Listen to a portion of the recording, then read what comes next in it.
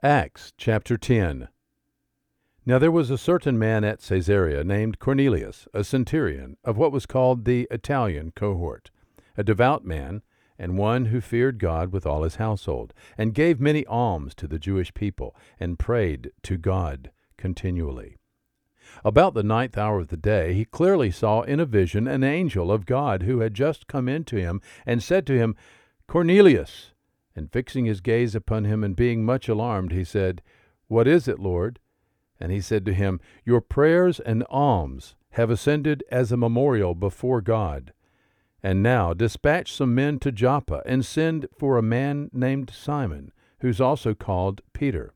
He's staying with a certain tanner named Simon, whose house is by the sea.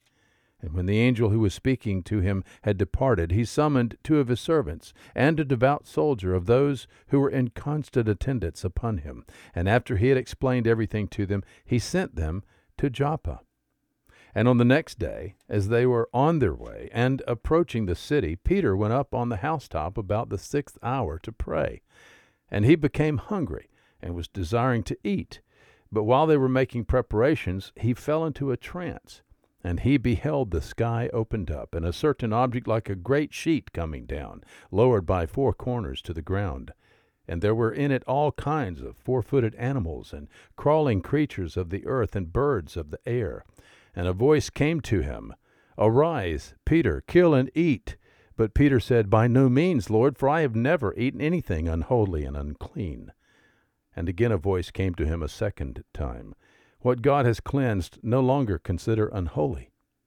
And this happened 3 times, and immediately the object was taken up into the sky. Now while Peter was greatly perplexed in mind as to what the vision which he had seen might be, behold, the men who had been sent by Cornelius, having asked directions for Simon's house, appeared at the gate. And calling out, they were asking whether Simon, who was also called Peter, was staying there.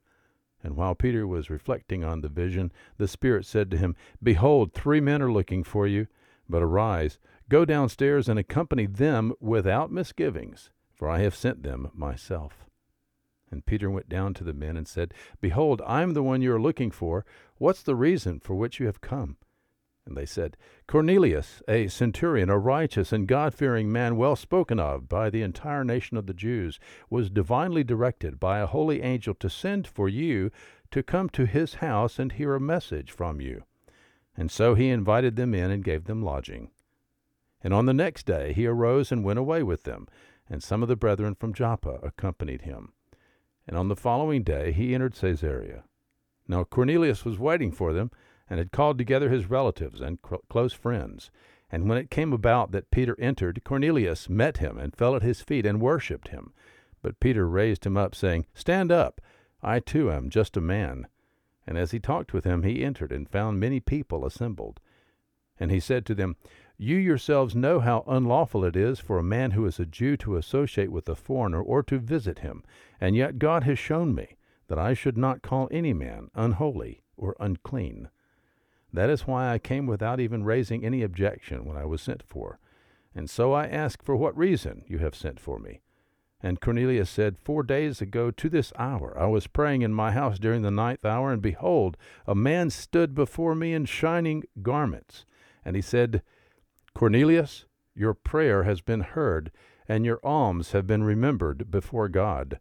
Send therefore to Joppa, and invite Simon, who is also called Peter, to come to you. He is staying at the house of Simon the tanner by the sea.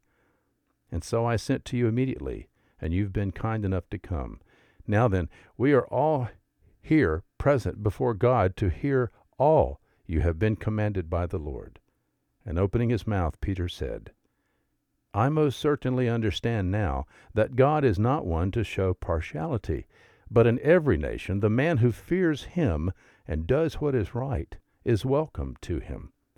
The word which he sent to the sons of Israel, preaching peace through Jesus Christ, he is Lord of all. You yourselves know the thing which took place throughout all Judea, starting from Galilee, after the baptism which John proclaimed. You know of Jesus of Nazareth, how God anointed him with the Holy Spirit and with power, and how he went about doing good and healing all who were oppressed by the devil, for God was with him. And we are witnesses of all the things he did, both in the land of the Jews and in Jerusalem. And they also put him to death by hanging him on a cross. God raised him up on the third day, and granted that he should become visible, not to all the people, but to witnesses who were chosen beforehand by God, that is, to us who ate and drank with him after he arose from the dead. And he ordered us to preach to the people and solemnly to testify that this is the one who has been appointed by God as judge of the living and the dead. Of him all the prophets bear witness that through his name everyone who believes in him has received forgiveness of sins. While Peter was still speaking these words, the Holy Spirit fell upon all those who were listening to the message. And all the circumcised believers who had come with Peter were amazed, because the gift of the Holy Spirit had been poured out upon the Gentiles also. For they were hearing them speaking with tongues and exalting God. Then Peter answered, "Surely no one can refuse the water for these to be baptized who have received the Holy Spirit just as we did, can he?" And he ordered them to be baptized in the name of Jesus Christ.